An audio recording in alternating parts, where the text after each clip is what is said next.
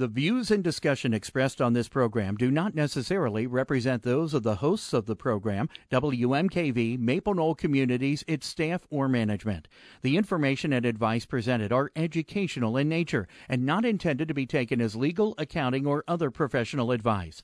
Always consult with your own legal, accounting, or other professional before making any investment.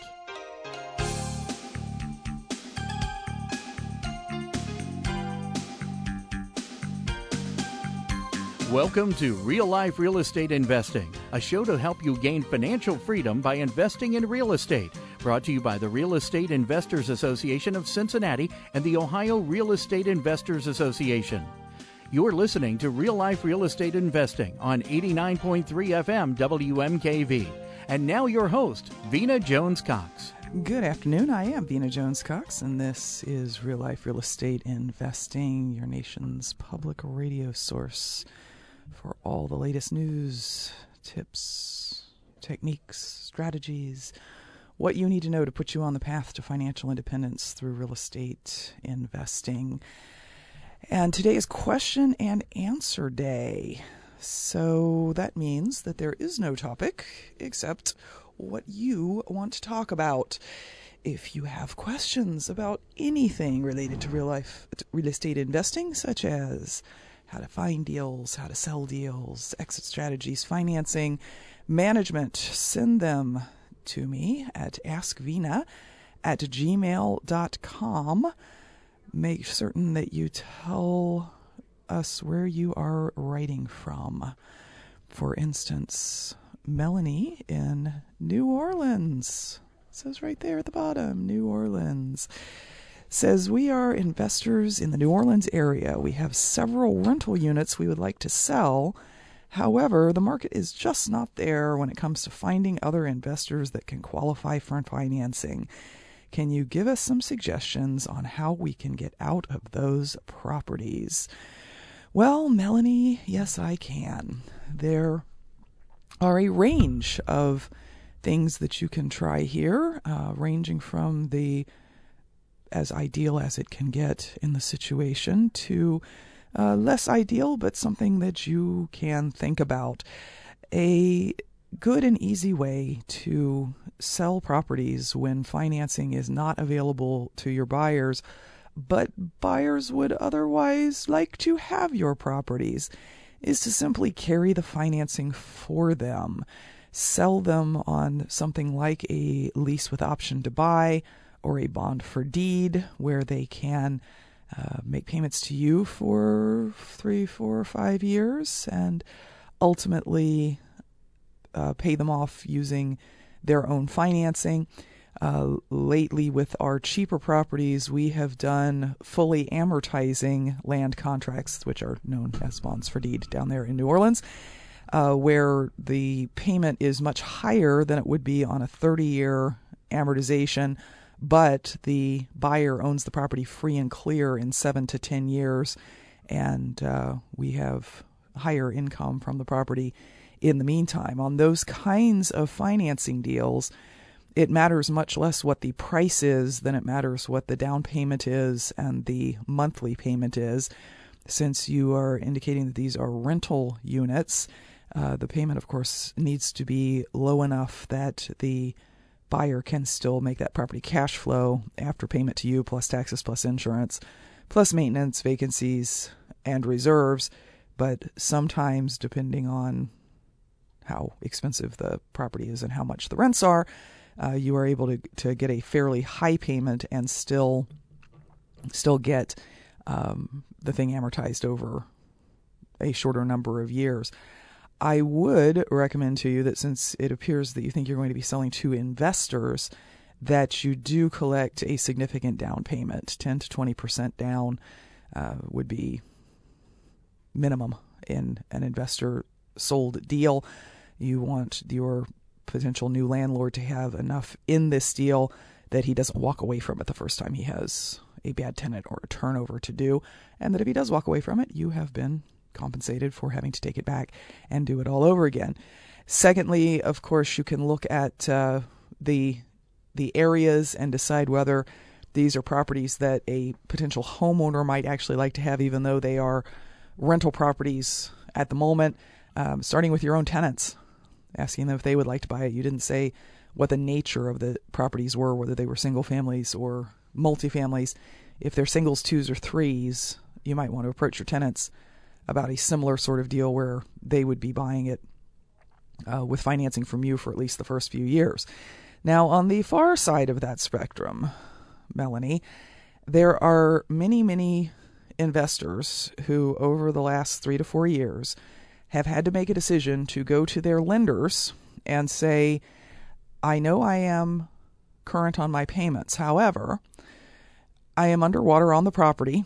It is costing me money every month, and I cannot maintain my payments. So, Mr. Lender, I would like you to consider a short sale. I will list the property, I will take offers, and I would like you, Mr. Lender, to accept the highest offer that we get.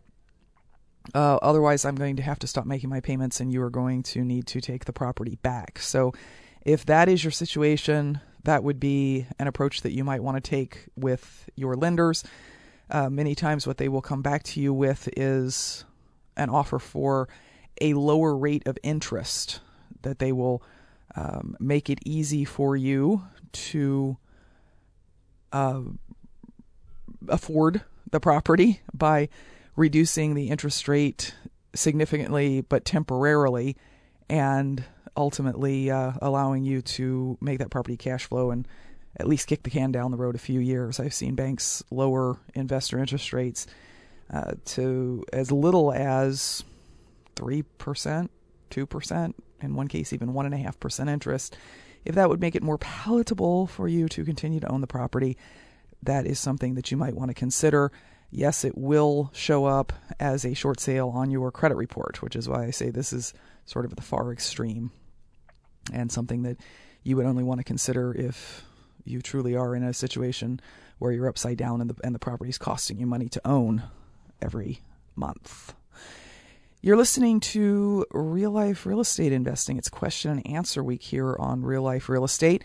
Our number in the studio, toll free from anywhere in the listening world, is 877-772-9658. 877-772-9658. Or you can send us an email at askvina@gmail.com.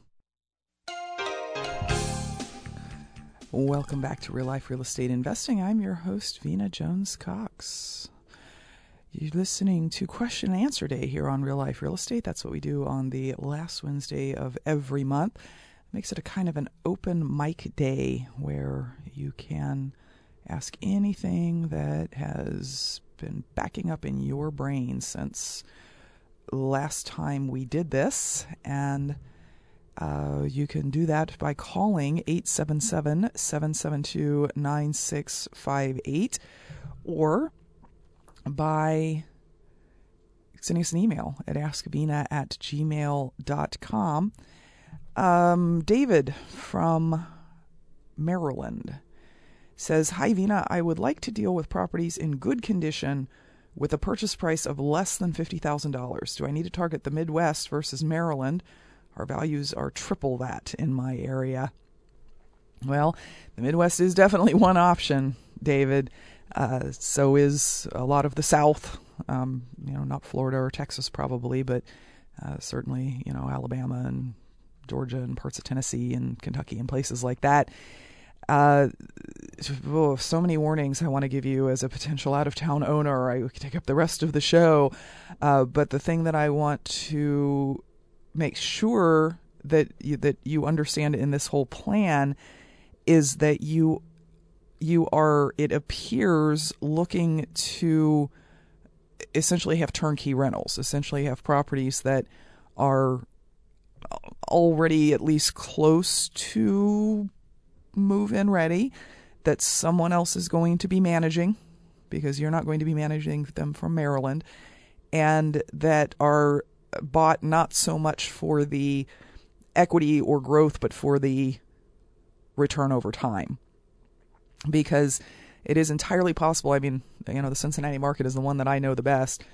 It is entirely possible to buy a property that is $5,000 to $6,000 from being rent ready, paint, carpet, maybe a little bit of plumbing, and be in it for $50,000 or less, and then that property, depending on what neighborhood and whether it's a 2-bedroom, 3-bedroom, etc., will rent for somewhere between $650 and $800 a month.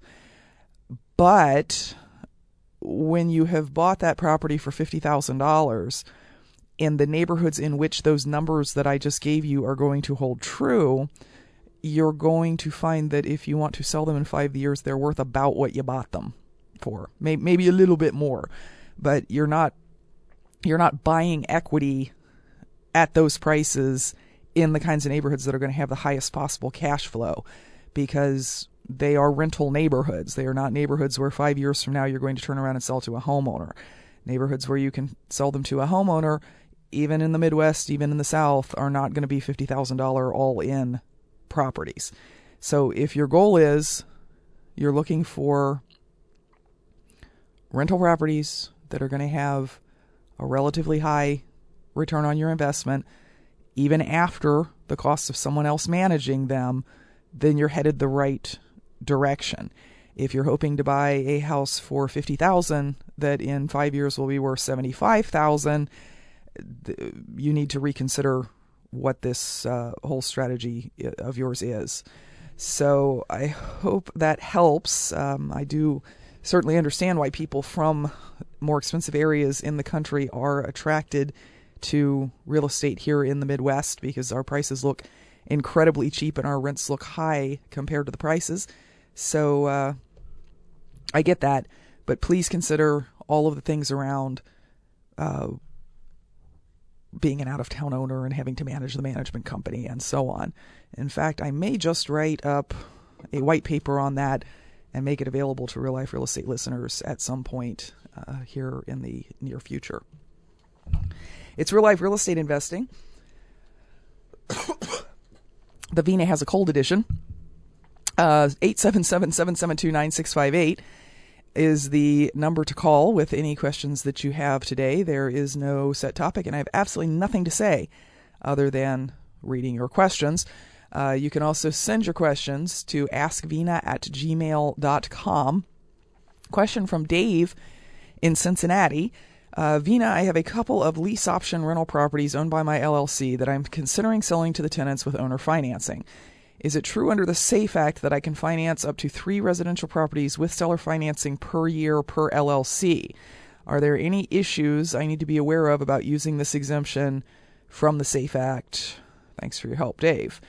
Okay, so Dave, when you say owner financing, what form of owner financing are you referring to? Are you referring to a contract for deed, or are you referring to you actually sell them the property, give them the deed, and carry back a mortgage? Because there is actually a question in the state of Ohio, and please, other listeners, hear me say, in the state of Ohio, where at this moment in time, land contracts don't appear to be covered under the state's definition of the SAFE Act. My attorney has had lengthy conversations with the folks up at the state. There is no wording in our SAFE Act right now that covers land contracts. Their opinion for what it's worth is that right now land contracts don't appear to count. But if you are, and that could and probably will change, by the way, and in a lot of states they are absolutely covered by the SAFE Act.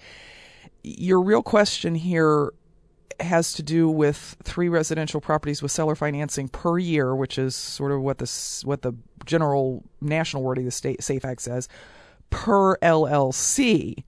And it's the per LLC thing that you're trying to use to say, well, I could sell 3 this year, and the next year I'll open up a new LLC, or I could sell 3 this year, and when I run out of that 3, I'll just open a new LLC and buy my properties in there, and I'll do 3 there, and then I'll, move on to the next one.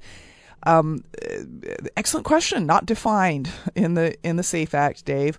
I have heard legal professionals say, yeah, because it is not defined what an owner is or what a seller is. Each individual LLC is its own seller. So yes, you can do 3 without having a mortgage originator's license, and then do 3 from another LLC and 3 from another LLC. I have also heard legal professionals say, If you are the single member owner of each of those LLCs, in all likelihood, that is going to be seen as exactly what it is, which is a way to get around having a mortgage originator's license, and that it's never going to fly. So this is one of those things that until we actually get some case law, or until the wording of the SAFE Act is modified in such a way that it clarifies this, we don't know. And the question for you is, do you want to take the risk and say, look, I thought I was okay. It says per seller, and HLLC is its own seller. Look at the legal definition of entity. Or do you want to toe the line and at contract number 4, perhaps get a licensed mortgage originator to process that application for you? Thank you very much for your question, Dave. We have a caller on line 1, Anthony in Cincinnati. Anthony, welcome to Real Life Real Estate. Thank you, Vina. My question to you is, if you're trying to go out on wholesale properties, and first of all, like, how do you locate the best properties to start going to drive in? And then also, should you just focus on 1 or 2 areas, or should you have like 2 to 4 neighborhoods that you need to start looking for houses in? It's a very interesting question, Anthony, and it brings up an idea that you will hear about as you study wholesaling, and that idea is the idea of buyers first, of spending some time at RIA meetings and meetup groups and subgroups and work sites and so on, and finding out what neighborhoods serious cash buyers seem to be focused on. Okay. And then looking for deals in those neighborhoods. And of course other things about them too. If everybody tells you, I would never buy less than a 3-bedroom, then that's going to help you focus also on the kinds of deals that you would look for. But in terms of your question about neighborhoods, just about any neighborhood, if it's at the right price, you can wholesale a property. I mean, there's buyers in every neighborhood where there are occupied properties, obviously, or no one would be living in those properties. But you are going to find that there are a handful of areas that more people seem to be looking for than others. Now, okay. This is at the beginning of your wholesaling business, because as time passes and you want to actually have a business that does multiple deals a month, you're going to care less and less about where they are, because you're going to be more and more confident about that thing about there are buyers everywhere at the right price, and you will not want to limit yourself to a particular even set of neighborhoods. I mean, my particular criteria is it's got to be inside the 275 loop, and that's not because there aren't buyers for properties in Westchester or Florence. It's because I'm too lazy to drive outside of the 275 loop. But anything within there, I know that at the right price there are investors who are looking to snatch those properties up and renovate them and resell them, or looking to buy them for rental. At the beginning, not a bad idea to find out what people are looking for, and make sure they're serious cash buyers, okay? Because everybody has their opinion, but you only care about the one who can write the check. Right. And focus on those neighborhoods for a while, because it'll help you learn the neighborhoods really well. You will, of course, every time you see a for rent sign, call and say, hey, what are you asking for this place? Because that'll help you understand the prices that landlords are willing to pay and why. You'll get to know it street by street, and that's always helpful as well. Okay. One more question. As far as like what to do on a day-to-day basis, like besides just, going out as something, as far as like actively doing something, as far as just going out, is there anything else you could do on a day-to-day basis, or what's the best thing to do besides just going out looking for houses on a day-to-day basis? Because it was like on a Tuesday, and I wanted to do something before I go to work. But you know what I'm saying, I ain't really know what else to do besides driving around looking for some properties. Mm-hmm, mm-hmm. Well, I'll tell you the thing that I tell all of my coaching students. Until you have a deal under contract, your only jobs as a wholesaler are to find buyers and find sellers. Okay. So any activity that falls within that sort of definition, whether it's checking out Craigslist, as you're driving these neighborhoods, of course, every time you see a dumpster out in front of a property and people carrying kitchen cabinets out to it, you're going to stop and you're going to talk to those people and find out who owns the house and what they're doing to it and what they paid for it, because that's a potential buyer. When you call these for rent signs, you're going to say, well, hey, are you looking for anything else in this neighborhood? If I had a great deal, would you be interested in owning another rental? And sometimes those folks will say, are you kidding? I want to get rid of this one. Well, okay, now they're not a buyer anymore. They're a seller, right? So anything that you are doing other than looking for buyers and looking for sellers is probably procrastination or a waste of time. And I know people spend a lot of time like making their business cards and figuring out the name for their LLC and figuring out a graphic for their letterhead and all that kind of stuff. And that's all fine and well, but it's not going to buy you a deal. Nah, that's not going to get me to the check either. Exactly. No. So, yeah, find buyers and find sellers. All right. Well, thank you, Vina, and I hope you feel better. Yeah, I appreciate that. Thank you. Thank you. All right. Very good. You're listening to Real Life Real Estate Investing. It's question and answer week. You can either call in with your questions at 877-772-9658, or you can send us an email at askvina@gmail.com. Welcome back to Real Life Real Estate Investing. It's the last Wednesday of the month, and therefore it is question and answer week here on Real Life Real Estate. And that means there is no show without you. If you have questions, send them to askvina@gmail.com, along with an indication of where you might be living or investing. Or just give us a call, as Anthony did, at 877-772-9658. By the way, if you would like to listen to Real Life Real Estate live on your phone or tablet, you can download the realliferealestatmobile.com app, realliferealestatmobile.com, and you never have to miss another live program. As I have been traveling around the country this year, I have a lot of people that call me or talk to me from places west and say, well, the problem is the show's in the middle of work and I can't turn my radio on. Yeah, but you can get the realliferealestatmobile.com app and, just kind of plug your headset into your, I'm not trying to get you fired. Just do that. realliferealestatmobile.com. You can also join the Real Life Real Estate community by going to realliferealestateradio.com. 5,359 of your colleagues from throughout the United States have joined our Facebook page and liked Real Life Real Estate. You'll also get updates on upcoming programs and other things going on out in the real estate education world. We're going to go to the phones and talk to Mitch on line 1 in Fort Thomas. Mitch, welcome to Real Life Real Estate. Hi, thank you for taking my call. Very pleased to. I'm a homeowner in Fort Thomas, Kentucky, and I've got some neighbors that they lost their home, and it's in that foreclosure process and has been vacant for almost going on 2 years now. I've done the research to find out that it's owned by one of the larger banks and cannot seem to get a phone call back from their REI personnel or, get any kind of status update on what's going to take place with it, because I'm interested in the four corners. I'm not interested in the building that's there, unfortunately. Mm-hmm. So is there another way, another back way in? Is there another means of contact?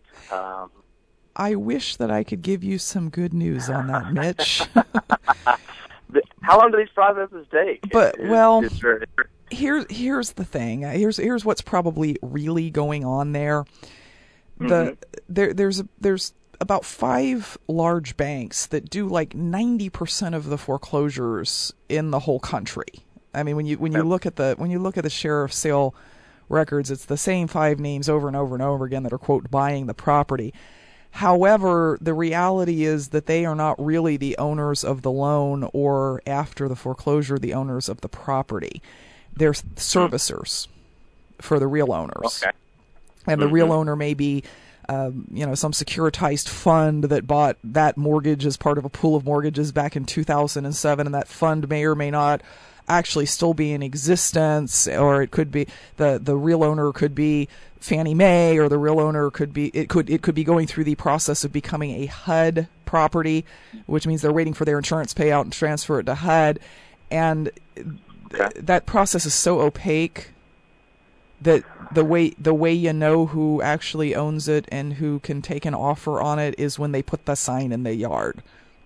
Wow. So it is not unusual that the property would sit there for 2 years without a sign in the yard.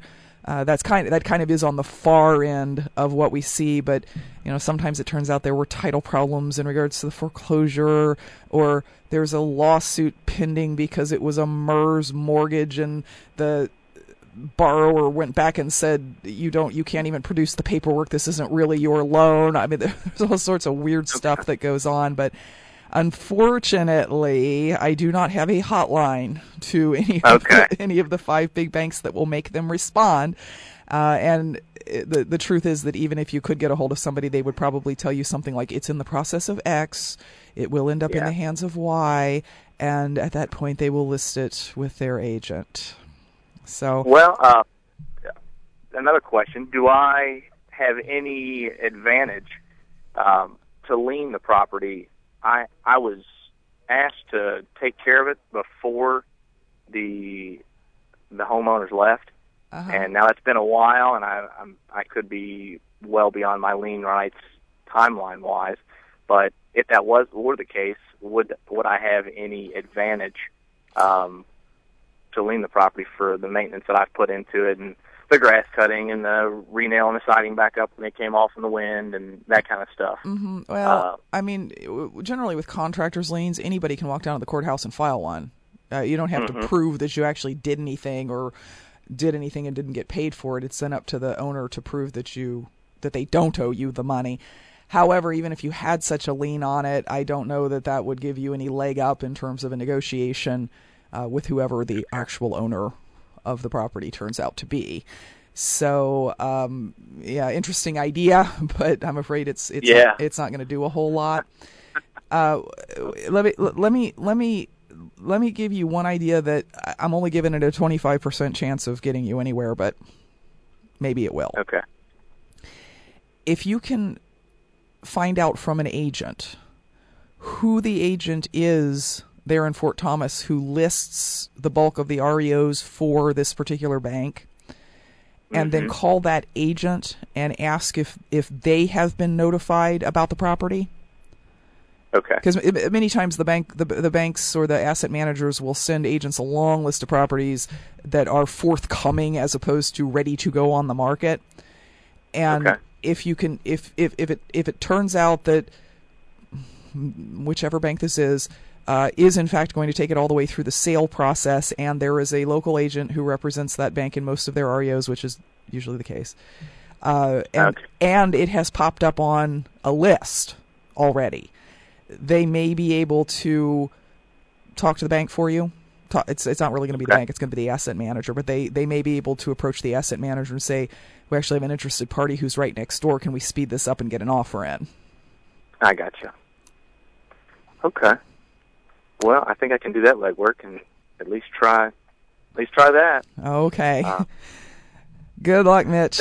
I know it's frustrating. Thank you very much. Yes, it is. Thank you. Thank you. Have a good evening. Thank you for your call. You too. It's question and answer week on Real Life Real Estate Investing. You can bring your questions by phone at 877-772-9658, or you can send us an email at askvina@gmail.com. A question here from Melissa in Madeira. I'm not sure where Madeira is. I'm not going to guess that it's Spain, perhaps California. I am the co-owner of a vacation rental property currently, and have requested to be bought out of this first property so that I can purchase my own vacation rental property in another location. I can technically afford to buy the second property before being bought out of the first, But my question is, are there tax benefits to being bought out of the first and then rolling over the profits into the second home to avoid capital gains taxes? Does this option still exist, and what are the limitations? For instance, if we have 2 owners on the first home but only 1 owner on the second, is the rollover still allowed? Melissa, this is a question that really should be directed to your tax attorney.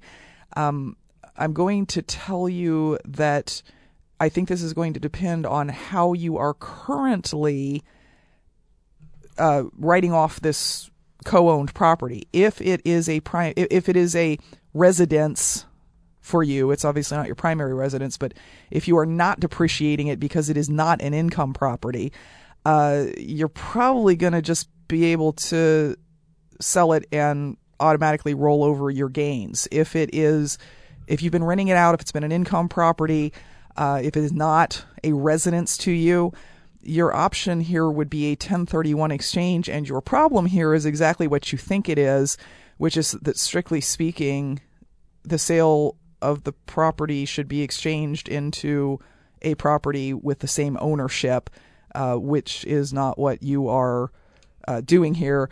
However, if you are tenants in common, you didn't tell me whether this was an LLC that you owned with this other person, and what the other person is going to actually be doing is buying you out of the LLC. If you are tenants in common with this other person, you probably will be able to roll your portion of the gains in a 1031 exchange over to the new property. But there's some complications here that I don't have the information about, and even if I did, I'm not a tax attorney. And the biggest one is this your vacation rental that you live in part of the year, or is this one that you use more than, I don't remember what the IRS's number of days per year is, as an income property for yourself? You're listening to Real Life Real Estate Investing. It's question and answer week here on Real Life Real Estate. And we have all of a sudden a whole bunch of questions that have come into the inbox here at askvina@gmail.com. Vina, I keep hearing how large investing firms are buying up huge amounts of residential property, and it's going to get more competitive for the mom and pop investors. Can you talk or express your opinion about the news that has been traveling around? Would it be related to the fiscal cliff news? Yes, Anthony, there are indeed a number, and a growing number, of large investment firms, hedge funds, etc., that have gotten it into their heads that the way to achieve returns for their investors is to run around and buy not just residential properties, but single-family residential properties, which to me is a really fascinating thing for them to be getting into, from going from Wall Street, not to commercial properties, not to large multifamilies, but to single-site, single-family homes.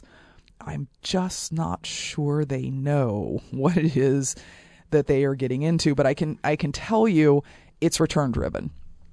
I can tell you that they are running pro formas, and they're saying if we can buy 200 single-family homes under these criteria and they rent for this much money, our return is going to end up being this much, which means we can pay our investors a bunch of money and we can make a bunch of money. I've had some discussions with some other folks about the reality of their numbers, because, of course, they are pro forma, idealized numbers. And the thing that I can tell you that the us mom and pops that you're worried that they're going to push out of the market are in agreement on is they are not going to reach those numbers, and they do not know what they are in for. While I was on my way here, Anthony, and I know you're in real estate too, so you know about this kind of thing, I got a call from my property manager telling me that the water line, not the water pipes, the water line, the feed line from the street to the property at one of my houses, has apparently split this afternoon, and there is water burbling up into the yard, and this is about a $4,000 repair. people who have not owned single-family homes before are not going to know to budget for that kind of thing. They're going to say, we replace the roof, we replace the furnace, we replace the wiring, we replace the kitchen. We won't have any repairs for 20 years. Until the water line breaks, you're not going to have any repairs for 20 years. And 3 years from now, it will be the sewer line. And a year after that, it will be a tree falling on your roof, and your $1,000 deductible will cause you to spend some more money. And the year after that, your tenants will rip the kitchen cabinets off the kitchen cabinet doors off for reasons that you cannot possibly figure out. So I think it's going to be an interesting adventure for these investing firms to be doing this. I suspect that 3 to 5 years up the road, we will be buying these properties back from some of these investing firms at less than they paid for them. Some of them are better at what they do and have better business plans, and some of them are not so good at what they do and do not have such good business plans. I have already bought several properties from companies that set themselves up to do this 2 to 3 years ago and are now out of business. And I bought those properties for in the range of 10% of what these folks paid for them. I'm not too worried about the, quote, mom and pop investor, because the difference between these guys and us, the mom and pop investors, is that, yeah, they have professional management, but they can't be hands-on with their properties. You can always compete with folks who are 2,000 miles away and who aren't as hands-on with their properties, and it's not as important to them that it get rented this month as it is to you. And I think generally, and I was actually having a conversation about this with a reporter the other day who said, but these out-of-town owners, they're ruining our neighborhoods. You know what? If some California money wants to come to Donora, Pennsylvania and get poured into rehabbing some of these bank repos and getting them back on the tax rolls and back on the market, I say amen to that. These are not people who are coming in and buying properties and deserting them. So, yeah, I mean, they're doing it because they see money. They're doing it because they see better returns, and they see it as a safer thing, perhaps, than investing in the stock market. We will see how it turns out for most of them. You're listening to Real Life Real Estate Investing. It's question and answer week. We will be back right after this. Welcome back to Real Life Real Estate. It's question and answer week for the month of November. And all of a sudden we just have plenty of questions here in the inbox. This one is from Monica, who, based on her phone number, appears to be in the Dayton, Ohio area. She says, I am managing a property for someone. I may have found a buyer for the house. I don't have it listed with the broker for sale. Instead, someone inquired about buying it for all cash instead of renting it. How do I approach the owner with an offer and still get a wholesale fee out of it without being the active agent, just a wholesaler in the deal? Now, Monica, I'm going to make an assumption here, and that assumption is that you are, in fact, a licensed agent. Actually, I see that in your footer now. So you are an agent. And of course, I say that because, you're really not supposed to be managing properties for people unless you are an agent. You have a management agreement with your seller. You have an ethical issue because you are in a fiduciary relationship with your seller. I think what you would like to do in a perfect world is you would like to go to the seller. First you'd like to know what this person wants to pay for cash for this property. Then you would like to go to the seller and offer him to pay him less cash and take the difference for yourself. You can't do that because you have a fiduciary relationship with this seller already. All you can really do is go to him and negotiate a commission. And if he doesn't want to pay it to you, you know what? Unless your management agreement says you get one if you sell it, and if he says no, you got to move forward because your duty as a licensed agent is to do what is best for your seller in this case. So this is one of the times that having a license puts you in a position where you cannot do what you would ideally like to do. But let's face it, this was kind of a windfall. I mean, assuming it even happens, this was kind of a windfall anyway. It's not that you were out there actively marketing it or anything. So I think you're going to have to tell the seller that you've got a potential buyer. Look at your management contract, see if there's anything in there about you getting a commission. If not, see if you can negotiate a commission. And then, of course, you are going to have to split that commission with your broker. Sorry, I didn't tell you what you wanted to hear there. Question from Nancy in Maryland. What's up with Maryland today? Hi, Maryland. Second question from Maryland. My question to you is, I am just getting into real estate investment with very little money and credit that needs improvement, and would like to know if wholesaling is the best niche to start out in. Also, should I work with an experienced investor, or should I learn as much as I can on my own? Okay, two very different questions there. Question number one, is wholesaling the best way to get started? If I were being super self-serving, I would say, yes, of course, Nancy, it is the absolute best way to get started. But that would actually be a lie, in the sense that I don't know if it's the best way for you to get started. There are a lot of strategies that allow you to even buy properties and hold them that don't require money or great credit. Buying with owner financing is an example. Buying with partner money or private money is an example. Wholesaling is a strategy that a lot of people are attracted to as their first strategy because it's relatively simple. It's no long-term commitment to the property or managing the property. Produces quick cash when it works, and a lot of people just like the idea of going out there and doing a few deals that way. I'd really need to know more about you and your situation and your goals to say that it was the best thing for you. Now, the question about working with an experienced investor or learning as much as you can on your own is a really interesting one, because I'm going to read between the lines. I seem to be doing that a lot today, and say that there are experienced investors in your area who are willing to make some kind of deal with you along the lines of pay me and I will coach you, or come work for me for free and I will show you how to wholesale, and then I will maybe give you some of my deals, or some combination of that. I've actually seen coaching programs where the deal was you pay me a bunch of money and then I also get a piece of your first 5 deals or something like that.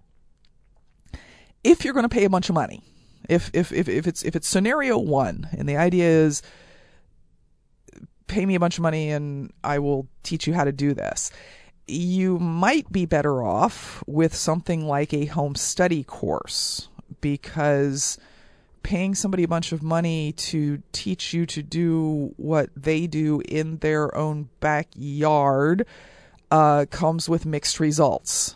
I've had many people approach me and say, "Oh, I paid this guy, $5,000 and he was supposed to coach me and he would never return my phone calls," or something along those lines. And I'm not saying there aren't good programs like that out there. I'm just saying for that kind of cash, you can probably get several really good home study courses and learn how to do it on your own.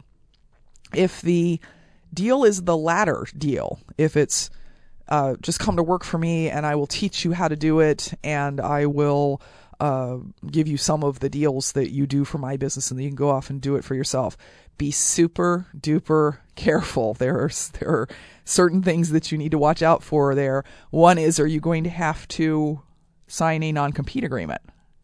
Because if you came to me and said, teach me everything you know and I will work for you for free, the first thing I would make you do is sign an agreement that said you would not do what I was doing for some period of time for some set of miles around my home. I mean, why would I teach you everything that I know in return for deals that I could be just paying somebody to do who had a non-compete agreement?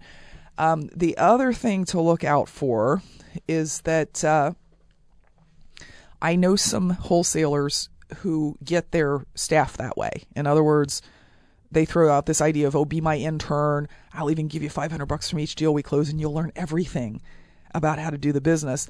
And then the way they manage not having you learn everything about the business is they only put you on one side of it. They let you talk to the sellers, but not the buyers. They let you sell the properties, but not see the marketing. So they're kind of getting, free labor for not much in return. You might end up knowing one part of the business really, really well, when you leave, but you are not actually going to know the whole business when you leave. So I know I threw a lot of warnings out there for you, Nancy, just now.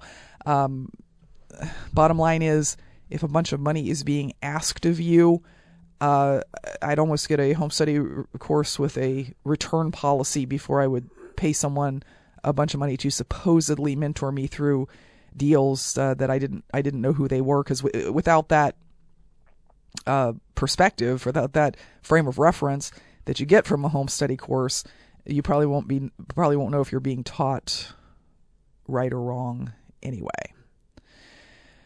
Oh boy, let's see. We've got so many questions. I'm not sure which one. I've only got 2 more minutes. I don't know what to do here. Let's see. All right. Question from Paul in Greenville, South Carolina. Avid podcast listener and Vena evangelist. I was not aware that I had an evangelical branch. Thank you. Yes, read all 3 of those on the air. You and your guests have saved me thousands in the past 5 years by covering tons of topics I was not interested in, but at the time, but as I grew my business, they became very valuable. Weeks ago, Jim briefly mentioned renovating long-term rentals with durable products. Today, I read an ad for an electric water heater with a plastic tank, which is double the price I typically pay. Do you have any experience with this kind of product? Unless you were talking about an instantaneous water heater, I do not. I know that instantaneous hot water heaters are something that we tried for a while because they supposedly save you a lot of power costs in your rentals where you are paying to heat the water. But the other thing that I discovered about them is, unless you buy a really expensive one, your tenants complain constantly about how there is not enough hot water. They apparently don't heat enough water fast enough to make your tenants happy. But thank you for all the praise, Paul. You've been listening to Real Life Real Estate Investing. It is the end of question and answer week, but we will, of course, be back next week with more information to put you on the path to financial independence through real estate investing. Until then, happy investing.